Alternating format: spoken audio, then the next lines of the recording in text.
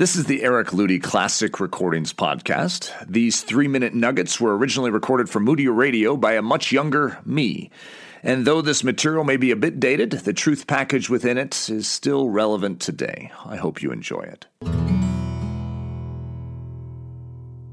Well, today is my wife Leslie's birthday. I would like to take 3 minutes to enunciate to my dearest princess how adored she really is. Okay, bear with me, listeners, because this might be a bit sappy and overly romantic in parts, but that is the way Leslie likes it. So here we go. Dearest Leslie, I know you prefer private romance and have never been one for the grandstand proposals on the big stadium jumbotron. But I believe the things I have to say should be heard by others, at least this one time.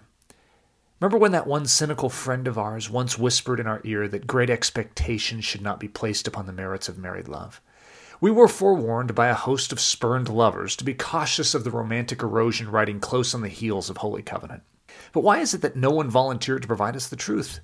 Why is it that no one was courageous enough to tell us how magnificent, how breathtaking, and how sublime the sacred script of marriage could prove?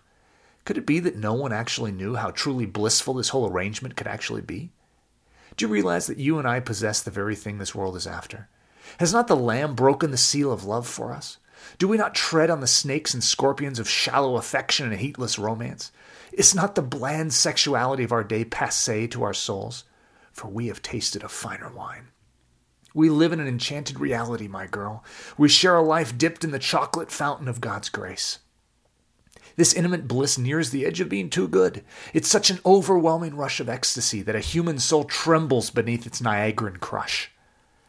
I love that we share a common affinity for the romantic. I love that we delight in seeing each other fully alive. I love that we are called to a Shackleton adventure and not merely a Jane Austen love drama.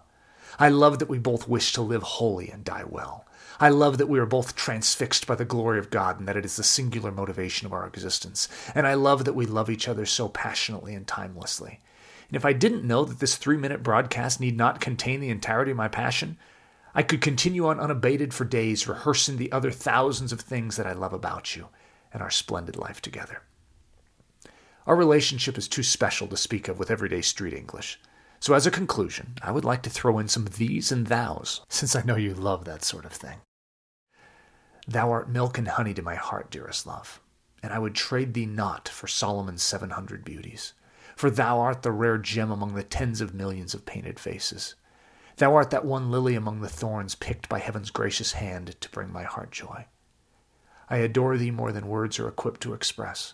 Happy birthday, from the Jumbotron of heaven. Your lifelong love chum, Eric. Thank you, Moody listeners. There are just some things in life that need to be trumpeted from the rooftops. Marriage bliss is one of them.